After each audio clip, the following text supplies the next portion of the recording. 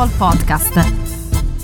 Let's talk about Osimhen and his, record-breaking soon run of scoring. 8 games in a row now that he's scored in Serie A, which is 3 behind the all-time Serie A record by Gabriel Batistuta, who scored 11 straight in the 1994-95 season. We could say that he scored in 13, he did score in 13 straight Serie A games, if we include the 2 that he scored at the end of the 92-93 season before Fiorentina got relegated, and then when they came up, he then scored straight away in 11 straight games in 94-95. But in one season, the record is 11, and that was then matched by Fabio Quagliarella in 2018-2019, although I know there has been a bit of discrepancy, and certainly Batistuta's argued against that, hasn't he, about Quagliarella, have he scored 11. And then Ronaldo scored 11 straight as well the season after that for Juventus.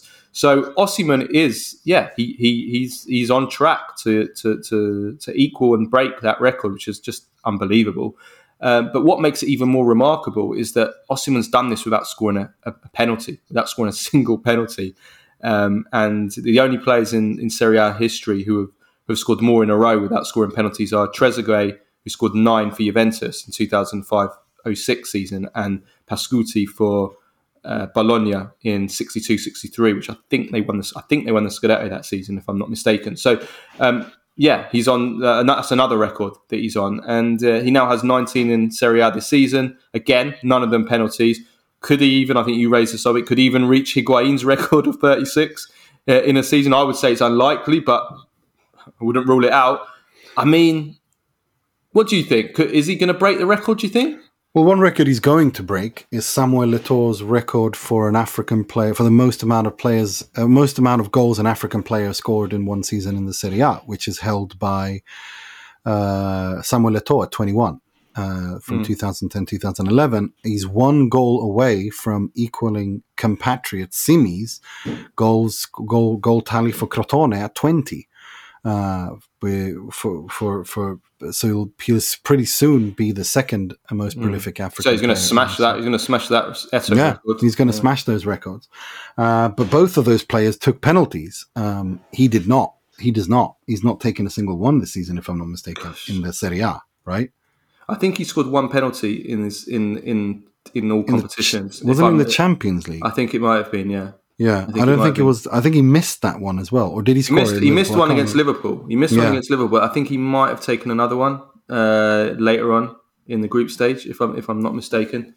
I'll just double check that. But anyway, in Serie A, I mean, no penalties in Serie A. Yeah, he's not scored a single one in the penalties, and I'm looking now. No, I can't find him on the list as I'm looking now for in terms of penalty takers.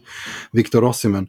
So that is remarkable. I think 36 might be a little bit too steep, but especially if Napoli go deeper in the Champions League, they will surely rest players if they're already won the Scudetto, won't they? Yeah, and he's going to be Capocannoniere anyway. So it's unnecessary to risk. But next up are quite tough games. If he's going to beat it, look, next game this weekend, Napoli-Lazio, then Napoli-Atalanta, then it's Eintracht Frankfurt, then it's Torino, and then after the international break, it's Milan. So it's going to be difficult. I think we might struggle to do that. But again, I wouldn't put it past him. I really wouldn't, because he is that good. And he's probably going to demand to play as well, because he wants to break the record, isn't he? Probably. I mean, why shouldn't he? The Eintracht game is all but over anyway. So, you could actually play Cholito in that game. But the Lazio and Atalanta games, it's home games, it's a Serie A, they need to wrap that up. So I'm no doubt in my mind he'll start both of those games. And yes, he could score. It's not impossible. It's not, it's not unthinkable. And then he's up on 10, and he could equal it away against Torino, which we know are a difficult side. And then he could beat it at Napoli against Milan at the Maradona. So, I mean, it's going to be quite the test for him to do that, but it's not impossible. No. Yeah, it's an incredible achievement. I mean, it's probably not as great as an achievement as what Batistuta did, because Batistuta did it in the prime of Serie A. Against those defenders. Against those defenders, and I haven't looked up to see who the teams he scored against on that run, but, we're talking about the best league in the world, the greatest league there's ever been ever, in any era. And he did it then for a Fiorentina team who had just got repromoted. I mean, still had lots of quality. Rui Costa, Toldo. It was still lots of quality, but they were playing against world class teams, world class defenders every single week, and it wasn't a team that wasn't anywhere close to being the best in the league. So, for Batistuta to do that, that is amazing. Obviously, Osimhen's playing for the best team in the league by a long way this season. So it does make it easier. But the fact that he hasn't scored any penalties. But again, it just comes back to what we said about Osimhen, just how complete he is. And Batistuta, actually, it's funny because Batistuta is actually similar. Like, Batistuta was a player, had no weak. He was the complete striker as well, wasn't he, Batistuta? Again, what weaknesses did Batistuta have? He could do everything. He could play everything. He was physically absolutely a monster. He could hold the ball up. He was great making runs in behind. He was a great finisher. Had an incredible shot, both feet, head brilliant in the air. He could do everything. And Osimhen is exactly the same. I mean, in this game against Empoli, he scored the kind of a Pippo Inzaghi poacher's goal, being so quick and so reading the game and making the movement to get to the ball first. The best goal poachers would score.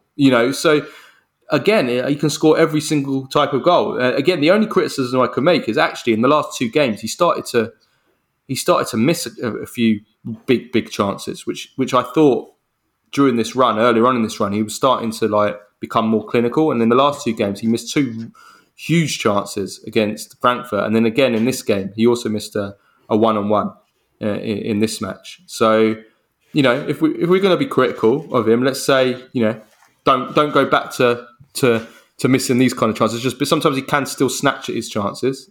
Sometimes, but yeah, he needs still a little bit of composure and calm in those chances, in decisive, goal scoring chances, moments, and I think he can even improve how prolific he becomes. Yeah, he plays with such ferocity that sometimes he just wants to